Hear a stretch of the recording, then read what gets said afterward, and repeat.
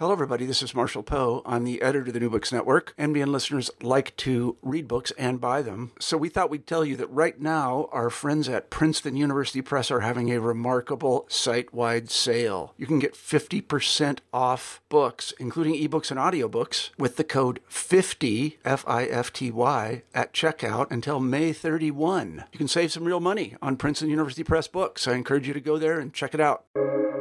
Welcome to the New Books Network. Hello, everyone. I'm Paul Starobin, and welcome to America and Beyond on the New Books Network.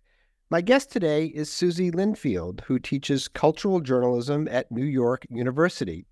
She's a former editor at the Washington Post and the Village Voice, and she's written for a wide variety of publications, including the New York Times, The Nation, Dissent, and the New Republic.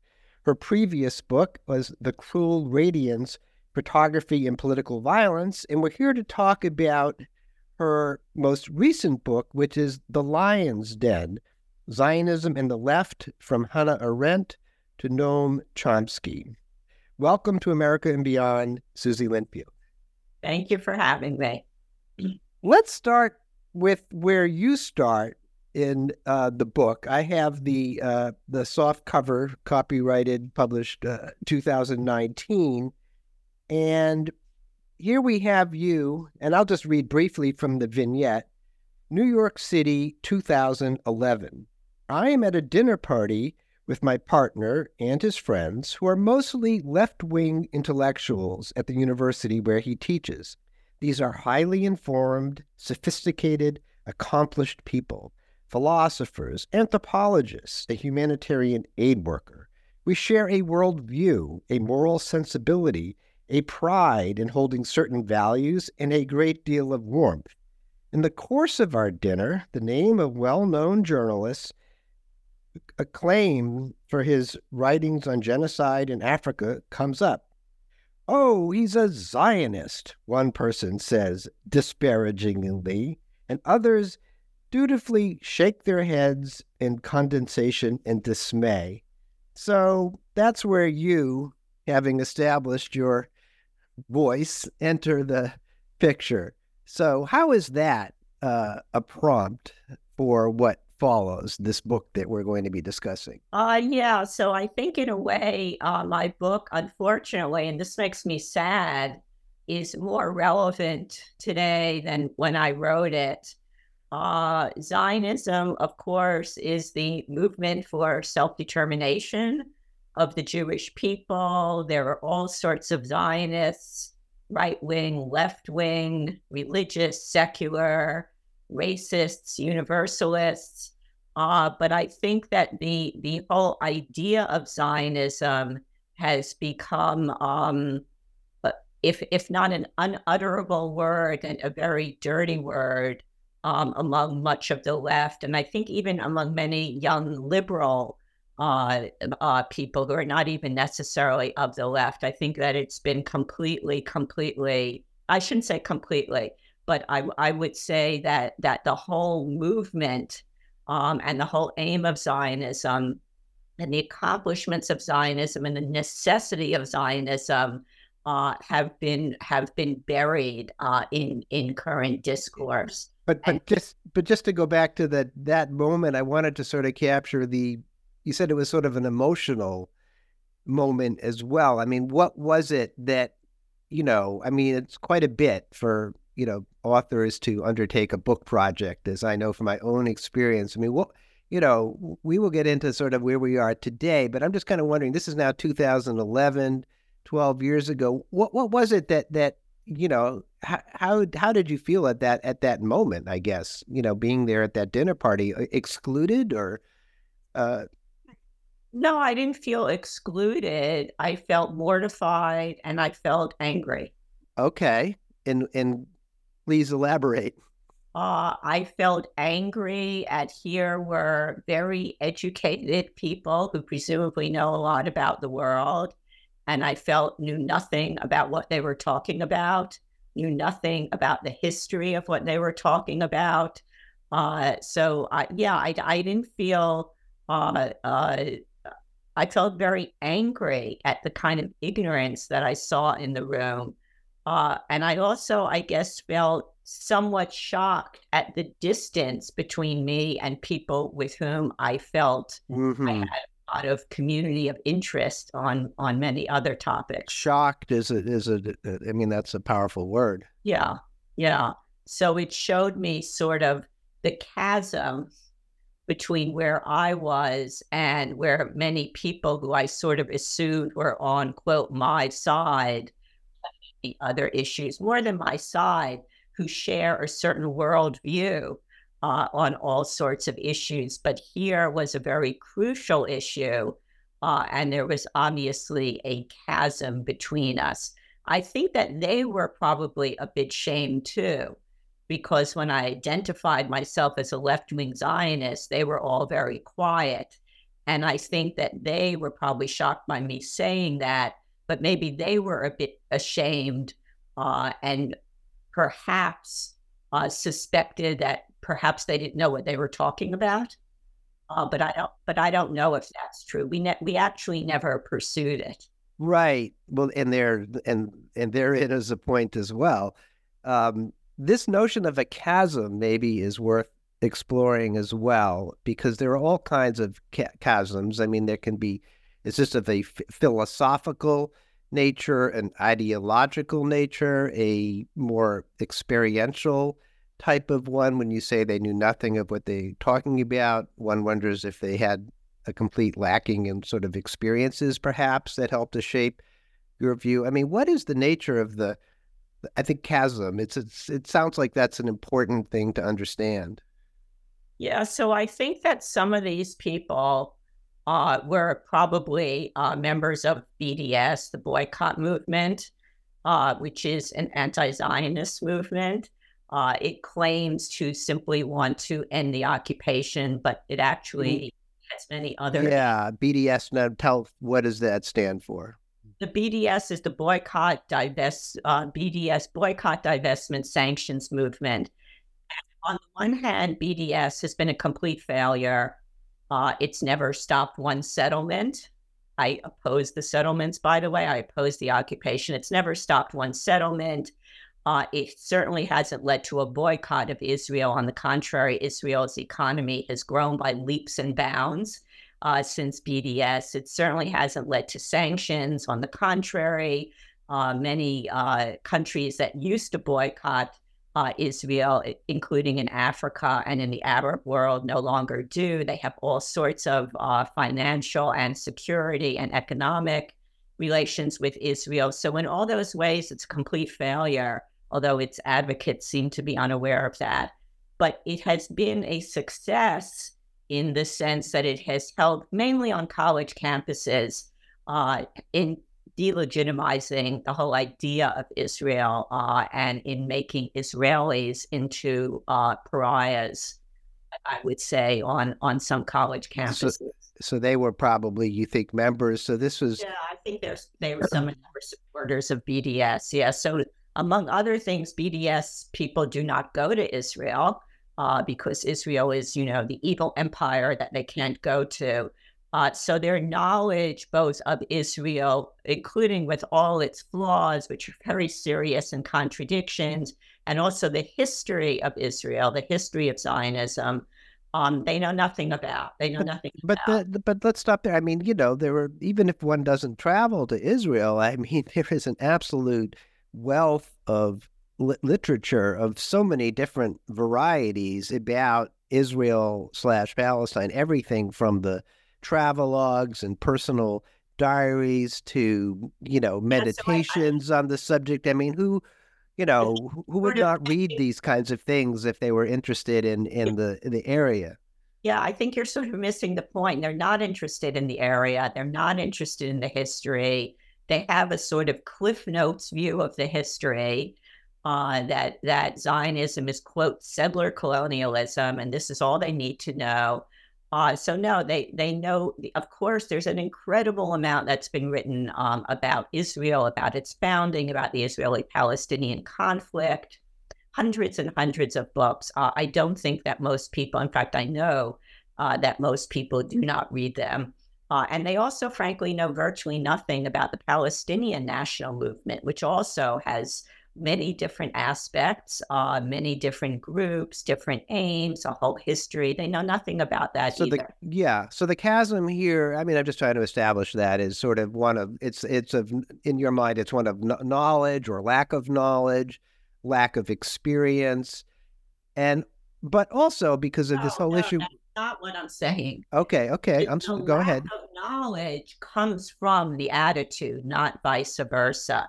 They don't have any knowledge because they've decided a priori that Israel is an illegitimate state. And that's where the lack of knowledge comes in. They don't need to know anything else because they've already asserted that. They've already decided that. So no, these are educated people. Of course, they could read if they wanted to. Yes, of course. I don't mean to suggest the that. Lack of knowledge comes from the politics, not vice versa. Mm-hmm. And the politics is something you identify in your book with the left, broadly speaking. Yeah, I mean, I think that there are different kinds of the left. I think there always has been. I think that there is what used to be called the anti-imperialist left, which is now called the anti-colonialist left or the decolonialist left, which tends to be extremely anti-Zionist. But I think there are other parts of the left also. I mean, I consider myself a part of the left, and I don't identify with that part of the left at all. So I think that there are different parts of the left, but I would say that often the loudest, I would say, part of the left has sometimes been the anti-imperialist and now what calls itself the anti-colonialist left. And to go to your book, because I think we can start to flesh out some of these themes. I mean, the chapter, maybe to begin, is with the chapter on Isaac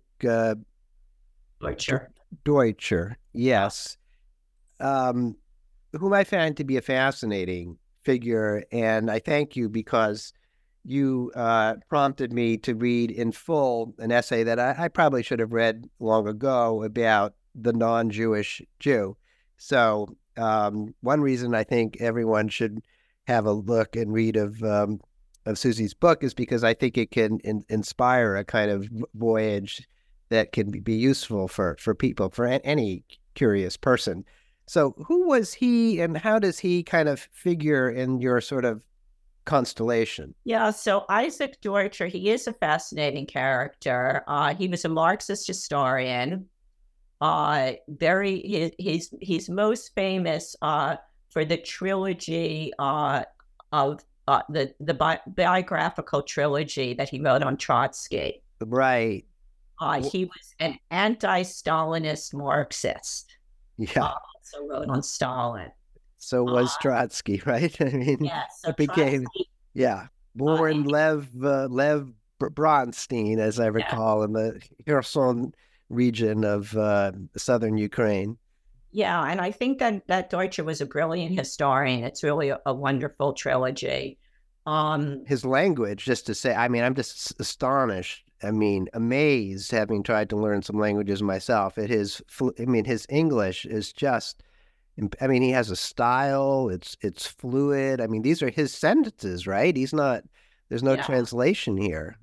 No, he wrote in English, but he's born in Poland. Yeah. A very Orthodox family. He was Galician Poland.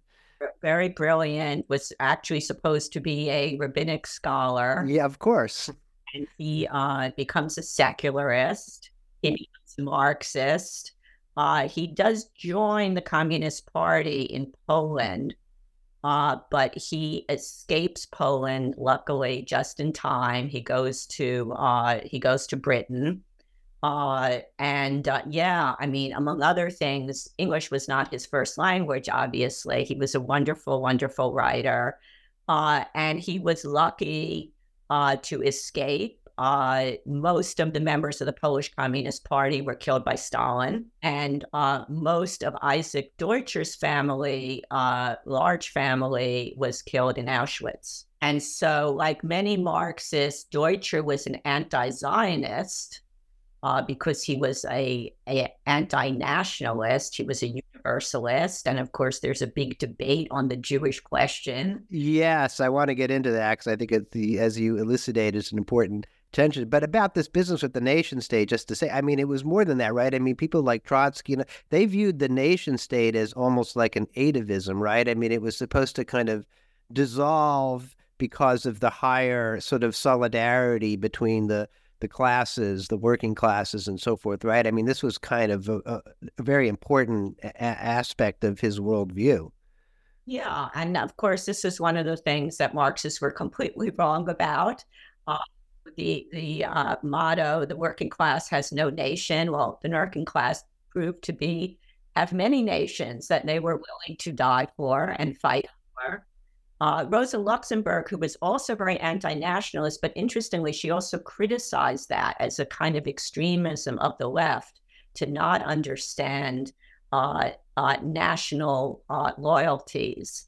And it's very interesting, actually, if I could make a sort of little side observation in my teaching, my American students, when I ask them, what holds America together, or what's an American values, or what is American citizenship? What does that mean? They have no answer. They're actually sort of appalled by the question. Yeah. No answer at all. Why would they be appalled? Because they associate any sort of patriotism with reaction. That patriotism is the right. Even the word, I mean, I understand the word nationalism has a lot of baggage sometimes, but patriotism itself is not a positive value. Exactly. But my international students who come from Russia, who come from Turkey, who come from all sorts of places, they have a very different view.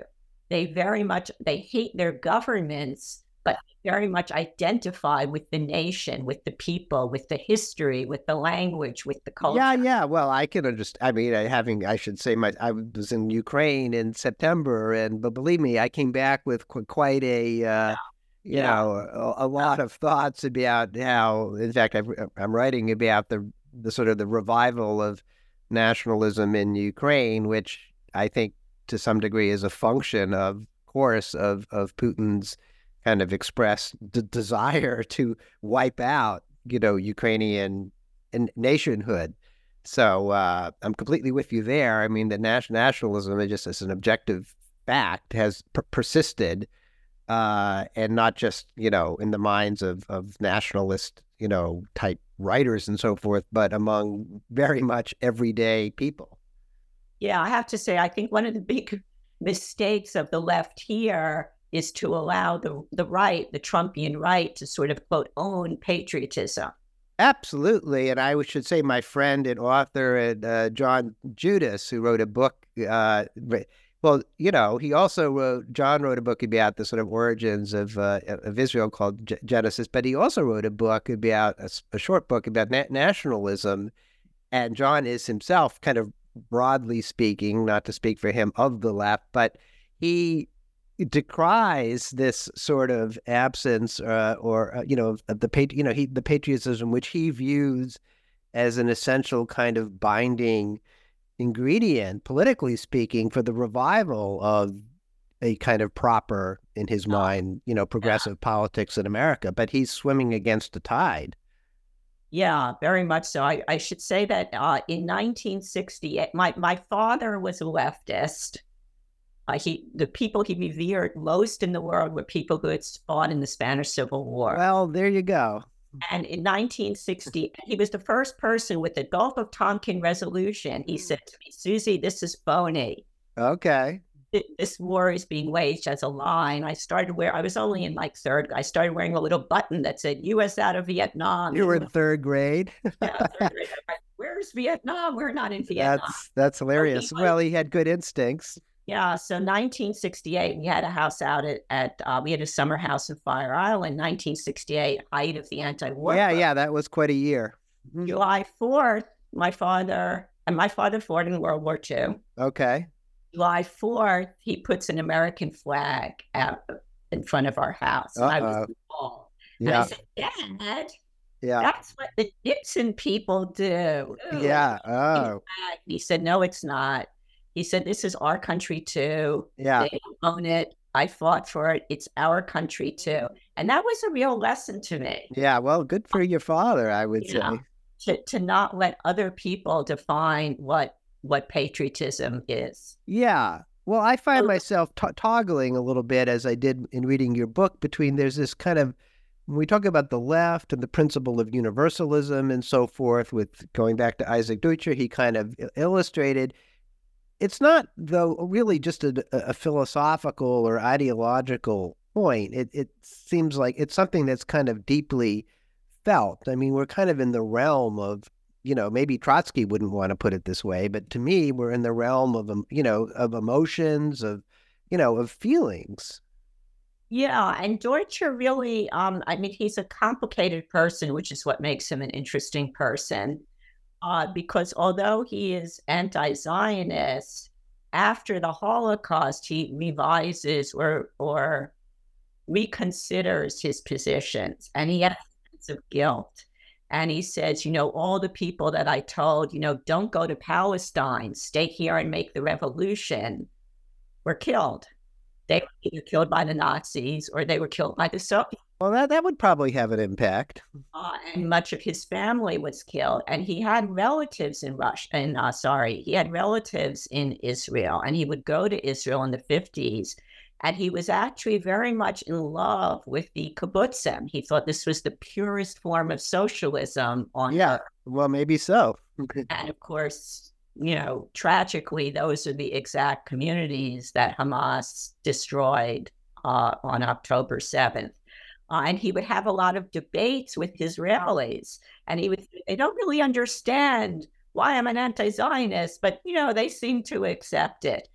He had, he never became a Zionist, but he reconsidered his anti-Zionism, and I think that he understood the necessity of having that there had to be one place in the world for the Jewish people to have refuge and also to develop themselves. Economically, linguistically, etc. And even Trotsky, I mean, you quote Trotsky about understanding the power of pogroms, and, you give them a little wine and compound that with their rage, and they're capable of everything and anything. I mean, he understood that as well. Well, more than that, I mean, Trotsky actually, no one, of course, really could, quote, predict the Holocaust.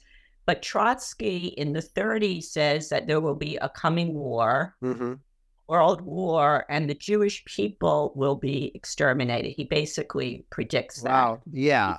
Well, I think the World War thing was probably part of the litany of, the whole kind of how the capitalists will, slaughter each other sort of theme. Yeah, I mean, but he says, that the Jewish people are being squeezed all over the world. There's no place where they can live. I mean, he sees this happening. Yeah. The rise of fascism. Sure. Well, smart guy. I mean, for everything else you might want to say about him.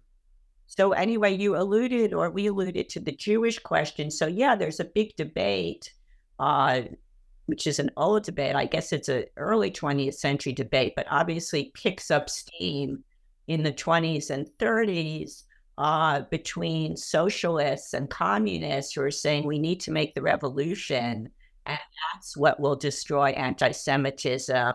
And Zionists who say there's no place, look what's happening. There's no place for us in Europe. They don't want us. This wasn't just the Nazis. I mean, there were country after country. There were the rise of very powerful fascists. Yeah. Well, that was sort of Herzl, I mean, in an earlier time, but his whole idea was we can't, in Europe, but he thought the solution to anti-Semitism was a Zionist homeland, which is sort of another story. And that, of course, was pre-fascist, but with the rise of fascism, which was so determinedly anti-Semitic. So you have this whole debate. Should we stay or should we go? And if we go, where can we even go? Well, there were fewer and fewer places to go. Palestine in 1939 was one of the few. Yeah, I mean, it was, and again, I hope another little segue here, but I flagged for you that recent piece in the New York Times about so-called diasporism becoming, I don't even know what to think about that word, but becoming a kind of thing among a certain subset, I suppose we could say, of Jewish thinkers, including even some rabbis in America. So it to me it feels very familiar. But I have to ask you, I mean, is there anything coherent to so-called diasporism, or is it just a kind of reflexive response to what we're now seeing in Israel and a lot of anguish felt by many Jews on the left to what we're seeing? So I think that, like Zionism, there are lots of different forms of diasporism. Okay. Obviously, I'm part of the diaspora. But are you a diasporist? No, but I obviously have benefited from the diaspora. The diaspora saved my relatives' lives. So the piece said that the most extreme form of Zionism is that all Jews should live in Israel. Very, very, very, very, very few Israelis think that. I mean, that's actually not what Zionism means today. Very few Israelis would ever say that. So yeah, there is a flourishing diaspora. Although I should say that the American diaspora, which I think a lot of American Jews don't understand, is very, very, very exceptional. We are the exception to 2,000 years of Jewish history. You mean in the sense of its relative safety and security? Yeah, we have been able to flourish. I would toss in Canada too, I think. Yeah, there aren't a huge number of Jews in Canada. Of course, there are Jews in the European countries, but for the moment, although Australia, I think of it as a Western, to some degree, the Western, but Anglo, particularly the Anglo countries, sort of English speaking. Yeah, I would say there's a very, very strong anti-Semitic movement in Britain. Okay.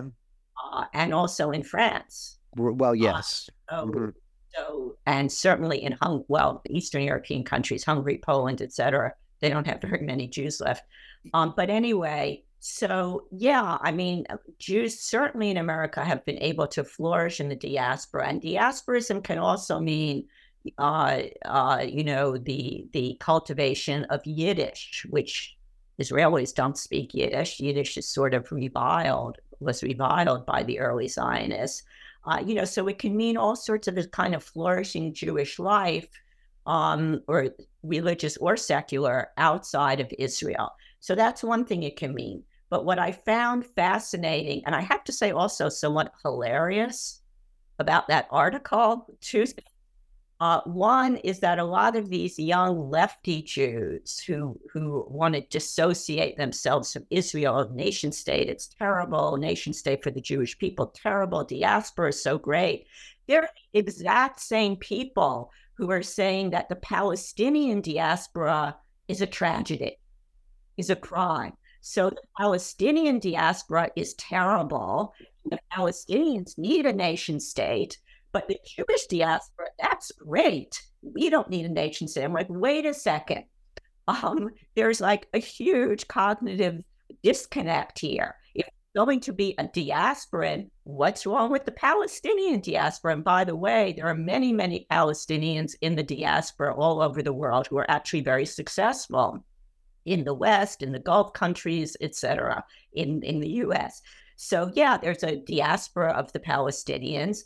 But if you think that that is a crime, the Nakba, a crime that has to be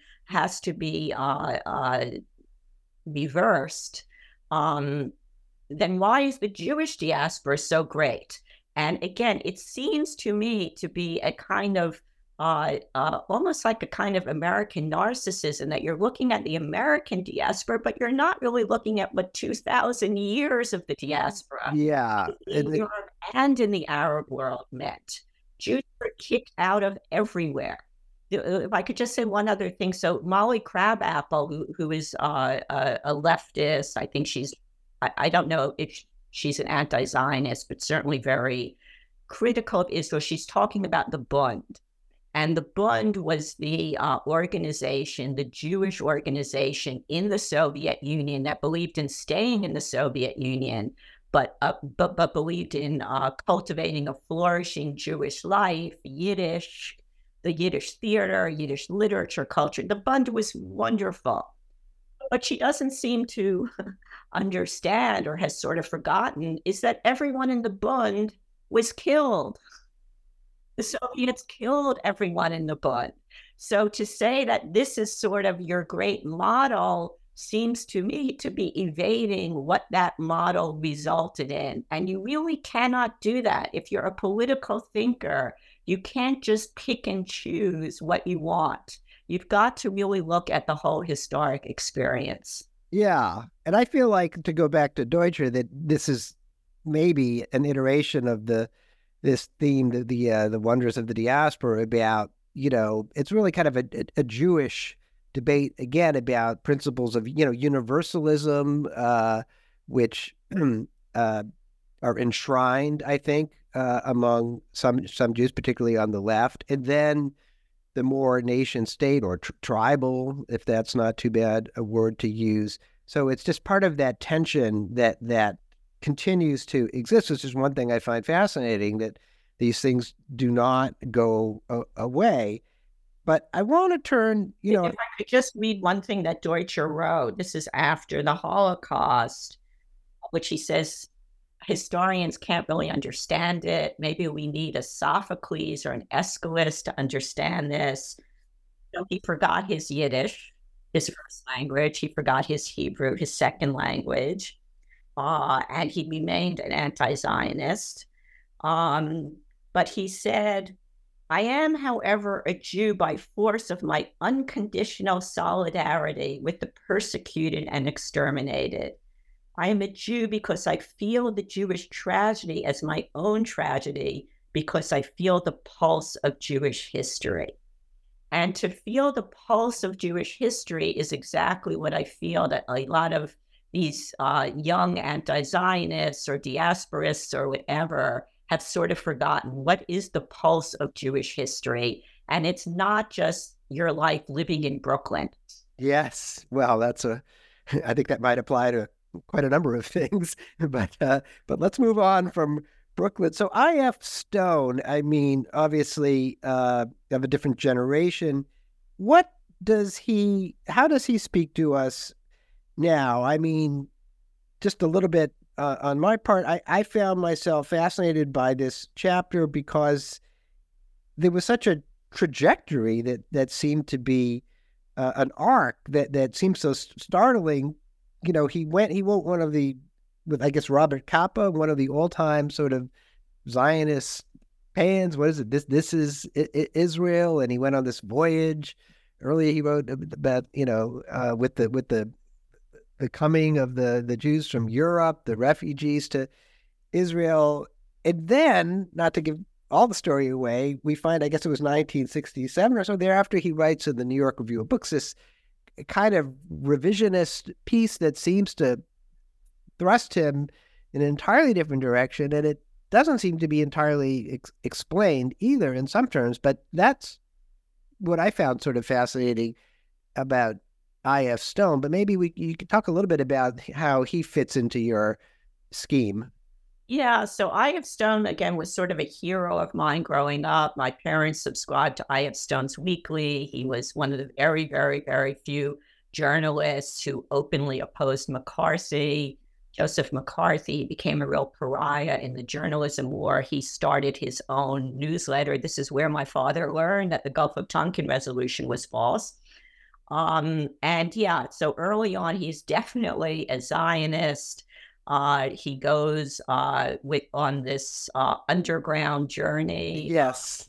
The survivors of the camps to Palestine. Yeah, it seems very romantic in a way as well, and right? It's, nothing is going to stop them. They're going to build a homeland. These are the remnants of the extermination. He's also very taken, again, with the kibbutzim, with what the Zionists have built. He and Robert Capa, who's the subject of my first book about photography, Coppa, of course, a left-wing journalist, photojournalist, famous from the Spanish Civil War, also a Jewish refugee from Hungary. They go to Israel, they write this, they do this book together. This is Israel, with these very heroic pictures of the farmers and soldiers and the life being built. And he continues to report in I.F. Stone's Weekly throughout the 50s. He's very, very critical, not of Israel, but of the Arab countries, which, of course, were all these reactionary, feudal, terrible regimes. He does have a big reversal in 1967. Now we're talking about I.F. Stone. Yeah. I.F. Stone, yeah. Isaac Deutscher's last interview was also after the 1967 war, very, very anti-Israel.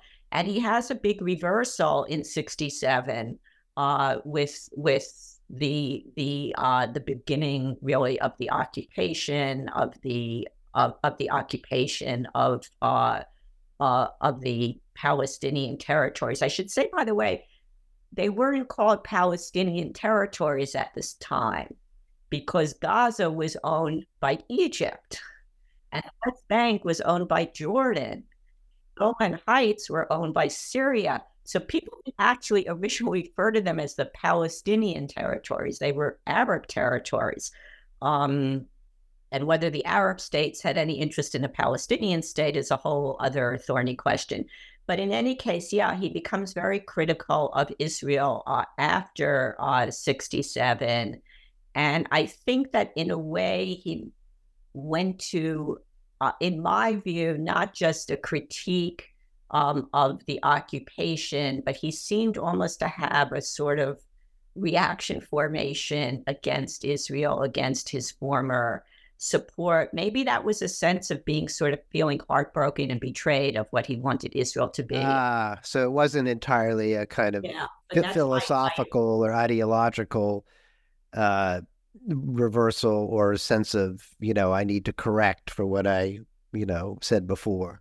Right. But that's my psychoanalytic interpretation. Yeah, but that's okay.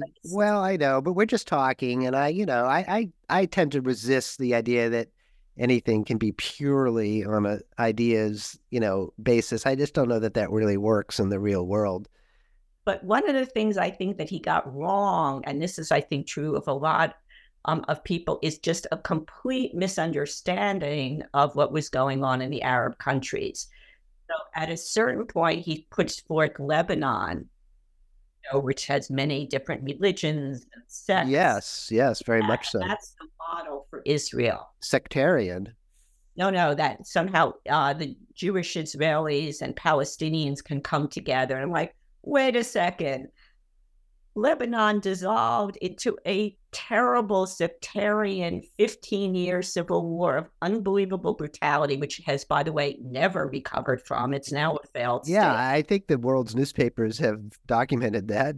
So the idea that Lebanon is the sort of multicultural model for the Middle East proved catastrophically wrong. The other thing that I think that he was just catastrophically wrong in, and just not really understanding a lot of what was going on in the Arab world, is that when Egypt and Israel do sign the peace agreement finally, yes, a few years Jimmy Carter helped put together the 1973 war, he says, this is the model. Now the Arab states will follow. Well, no, the Arab states actually ejected Egypt from the Arab League. Egypt became a pariah. It was filed as a traitor. Sadat was assassinated. Sadat is assassinated. So far from, again, this being the model, it was sort of the anti-model for much of the Arab world.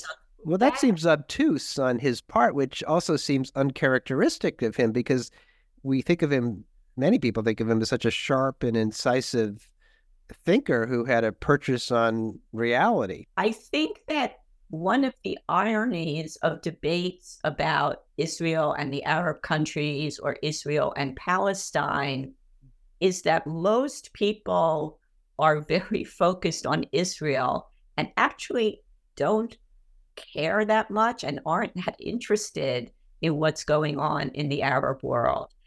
Almost a kind of, dare I say, a kind of maybe almost like a kind of Jewish narcissism, that you're not really looking at was, the political developments in the other side, which have to be taken seriously. Yeah, navel gazing. Or just, a very sharp focus on, all the internal contradictions in Israel and the different, populations and Israel, ethnic, this, that, secular, religious, all of that. But you're sort of not really looking at the rest. Yeah. So Was one there tiny country you're very focused on, and this huge section of the world, you're sort of not really very attuned to what is happening. I think that's been a real drawback in a lot of analyses. Yeah. Well, is there also kind of a herd mentality? I mean, not to be unfair to I.F. Stone, but, did he kind of join the quote unquote correct side in a sense that you've sort of found yourself on the other side of at the 2011 dinner party? But again, I don't think of I.F. Stone as the kind of person who feels like he needs, to be on the, the quote unquote right side. But nevertheless, I mean, these can be important, gravitational kind of poles in sort of movement politics, no matter what portion of the ideological spectrum the movement lies on. Yeah, I think that's true of a lot of people. I'm not sure I would say it's true of I.F. Stone, just because he was so courageous in the McCarthy years of being this lone figure.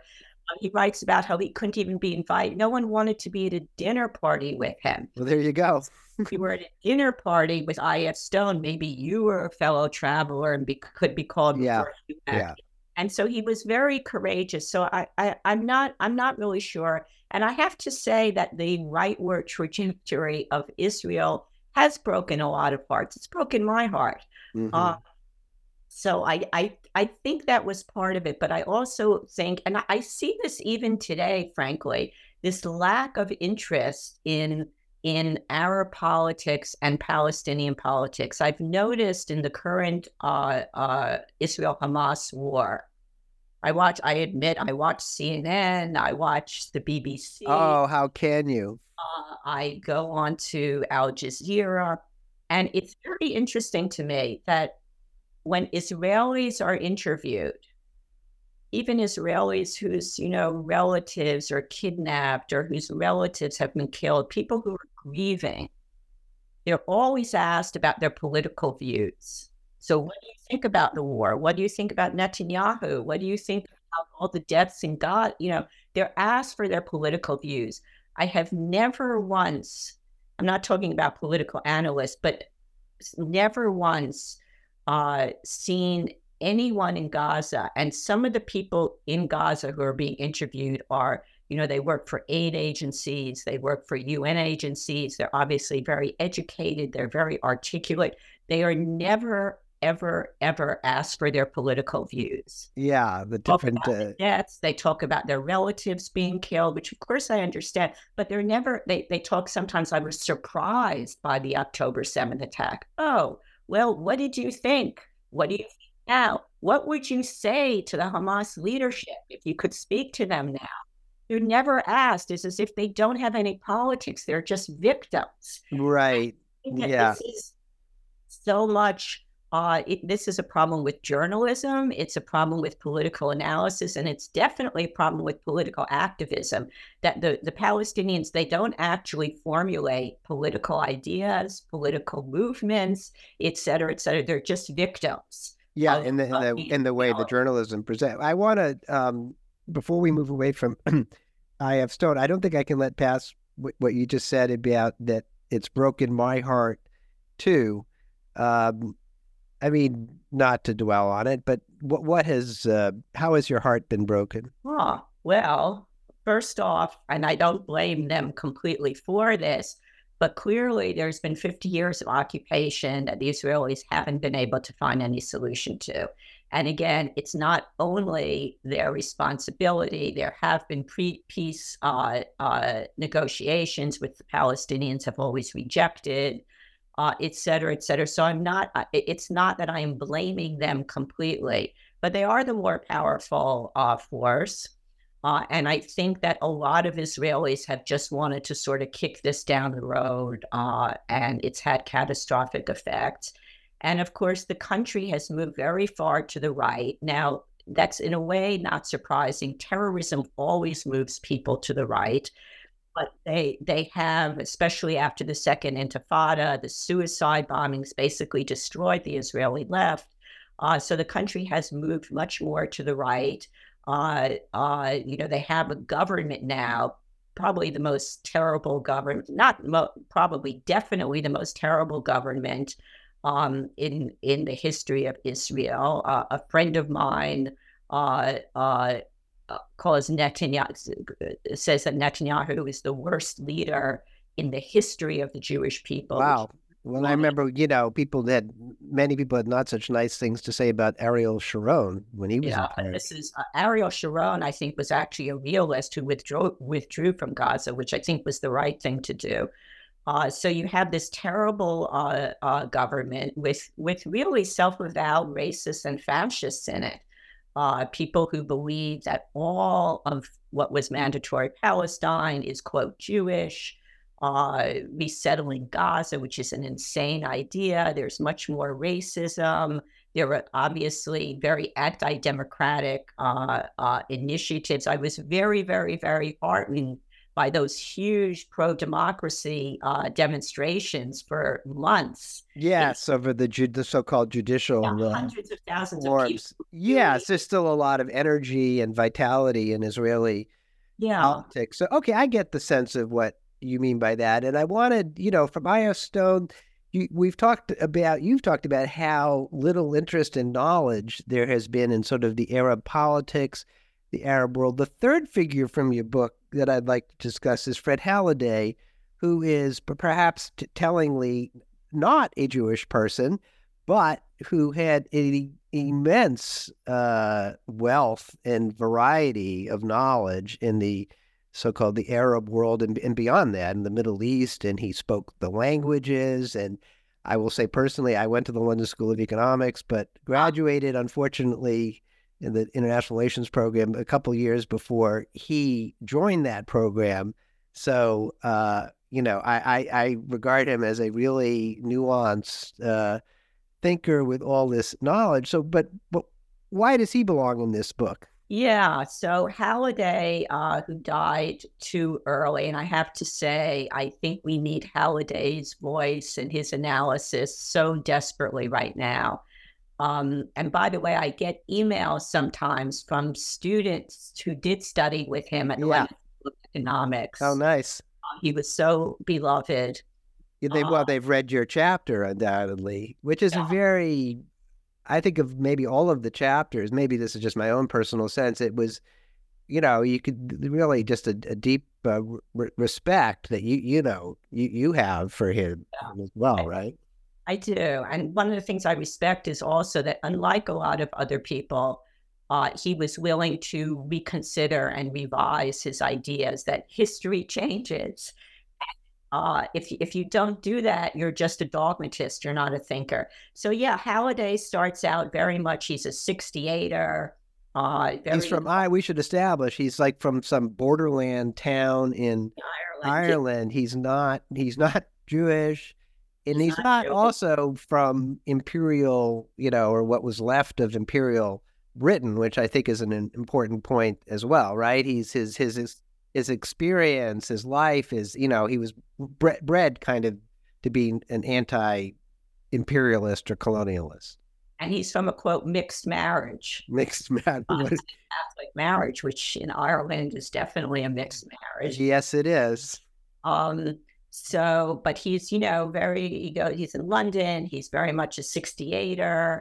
And he's a specialist in international relations, especially in the Muslim and Arab world. And he's an incredible linguist. He speaks everything. Incredible. Farsi, Arabic, Spanish, Russian.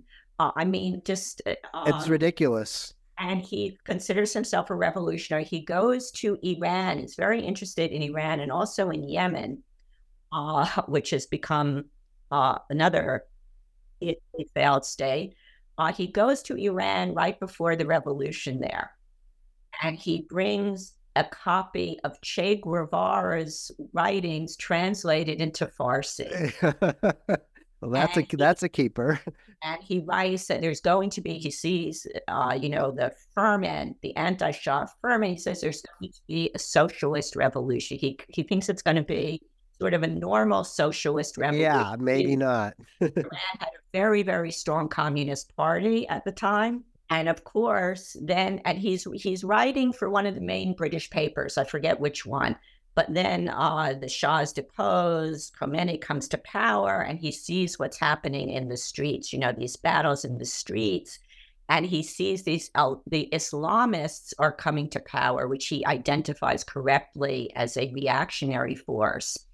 And he says, I've stood in the streets of Tehran hearing thousands of people cry death to liberalism, and I knew that they meant me. He talks about how women were in these movements advocating for the reversal of their rights. These black-clad women who didn't want rights. So that begins to change his thinking. And also personally, an enormous number of his friends in Iran are executed. Yeah, well, that will have a certain penetrating kind of quality to one's thoughts. The communists, the leftists, the feminists, the secularists. Yeah. So, but he's traveling all around in what's called the Arc of Conflict. He's in Yemen. He's in all the Arab countries. Lebanon, meeting with the Hezbollah. I was reading a little bit from his own, chronicles where he would seem to go, people would just call him up like, oh yeah, by the way, we know you're here in Beirut. Would you like to meet with the political commander of Hezbollah? We'll send a car. He's talking with everyone. Everyone wants to speak to him. He's speaking, of course, in their language. And he goes to Israel. He's in, he's really all over. But and in fact, he has an argument. I think it's with a Hezbollah commander about political Islam. And yeah. I read a bit. I read his piece about that. He wasn't afraid to assert his views, even when he was in the most sort of inhospitable of environments, Yeah.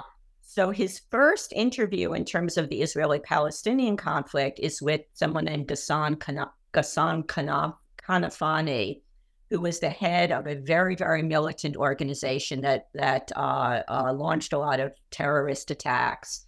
The PFLP, the Mossad. Yeah, Popular Front for the Liberation of Palestine. And Fred is asking him, they were launching terrorist attacks and also airplane hijackings. And it's clear that Halliday isn't really questioning him about the moral import of airplane hijackings, but it's sort of clear from the interview that he thinks this is like a political disaster. Anyway, so he's traveling all around. He's in Saddam's Iraq. He's in Assad's Syria, these terrible, terrible. Yeah. He has this appreciation of the sort of some of the really radical and militant aspects of the political cultures that, as we were saying before, you feel that particularly in America, some of these lefty, anti-Zionist Jewish people lack. Yeah. So his thinking really begins to change. And he begins to question, quote, anti-imperialism. And he says, wait a second, these, quote, anti-imperialist nations are actually among the most fearful, repressive countries in the world. They repress their people. They're based on torture. They repress women. There's no freedom of speech, of press. Their intellectuals are outside the country, hunted. And so he really begins to revise his thinking. And it's not that he becomes pro-imperialism or pro-colonialism, but he begins to posit that when you look at a regime, what you have to look at is human rights. That every regime has to be based not on who its enemies are, not that it's the, quote, axis of resistance. Forget about resistance. What kind of nation have you established for your own people? And he also becomes a two-stater, which he had not been before. And he says, wait a second, the Palestinians need a state. But this vilification of Israel as an illegitimate state is also politically and morally bankrupt. He also warns the Palestinians. He says, the moment can pass for any people if they can't establish nationhood at a certain point, it won't always necessarily come back again. And he sort of warns the Palestinians to drop. I think what he was saying is to drop the terrorism, to drop the exterminationist, and come to an acceptance of two states. And I should say that even people like Chomsky and other leftists, this is also in my book, were meeting with the PLO and begging them to do this. They were saying, put forth something that most Israelis will be able to accept. You can't just keep saying you're going to destroy the Zionist enterprise. So Halliday really changes his thinking. He writes then a lot about terror. I was going to mention Hamas because in the book, it's, Halliday he lived long enough to see the charter of Hamas, which I think is 1988, I want to say, and thereafter, the deeds. So that seemed important that he had a purchase on terrorism, and kind of the opposite in some ways, not to mischaracterize a Sartre or Fanon, but I read Sartre's introduction to Fanon's treatise, and there's quite a bit in there about this sort of therapeutic and cleansing notion of violence on the part of the oppressed and the wretched of the earth. And I think that Fred, not to speak for Fred, he probably would have thought of that as nonsense.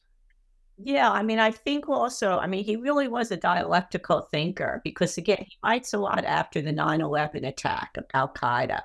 And he says, I think, two things that are often lost in the debate about, or debate, I don't know if the right word is debate, in analysis of terrorism. And he says, on the one hand, the world is a very unequal place. And globalization has benefited a small part of the world and left much of the world immiserated. Absolutely. And he was very, very much always, I guess, a social democrat that believed in, a world of greater equality. And he said, but terrorism has nothing to do with this. Terrorism is not the movement of the oppressed. And it is not, and its aim is not to create a more equal or more just world.